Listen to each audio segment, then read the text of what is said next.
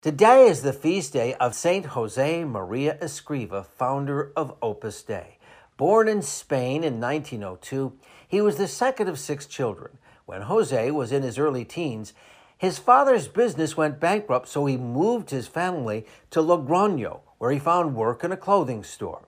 From his youth, Jose felt called by the Lord and chosen for a special mission. When he was 16, a fresh snow fell in Logroño, and Jose noted the solitary footprints of a Carmelite friar who had walked through the snow in his bare feet. That sacrifice inspired Josemaria to ask himself, if others can make such sacrifices for the Lord, can I offer something? Jose asked for permission from his father to become a priest and was ordained in 1925. While leading a retreat on the Feast of the Guardian Angel, Jose had a vision of people of all races and all walks of life finding God and reflecting on their faith in their everyday lives and becoming saints. This vision became the foundation of Opus Dei.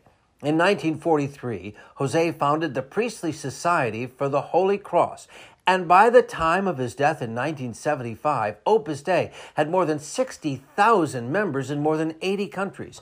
In addition, Josemaria had a major shrine built in Spain of the Blessed Mother. He said, "To Jesus we go, and to him we return through Mary."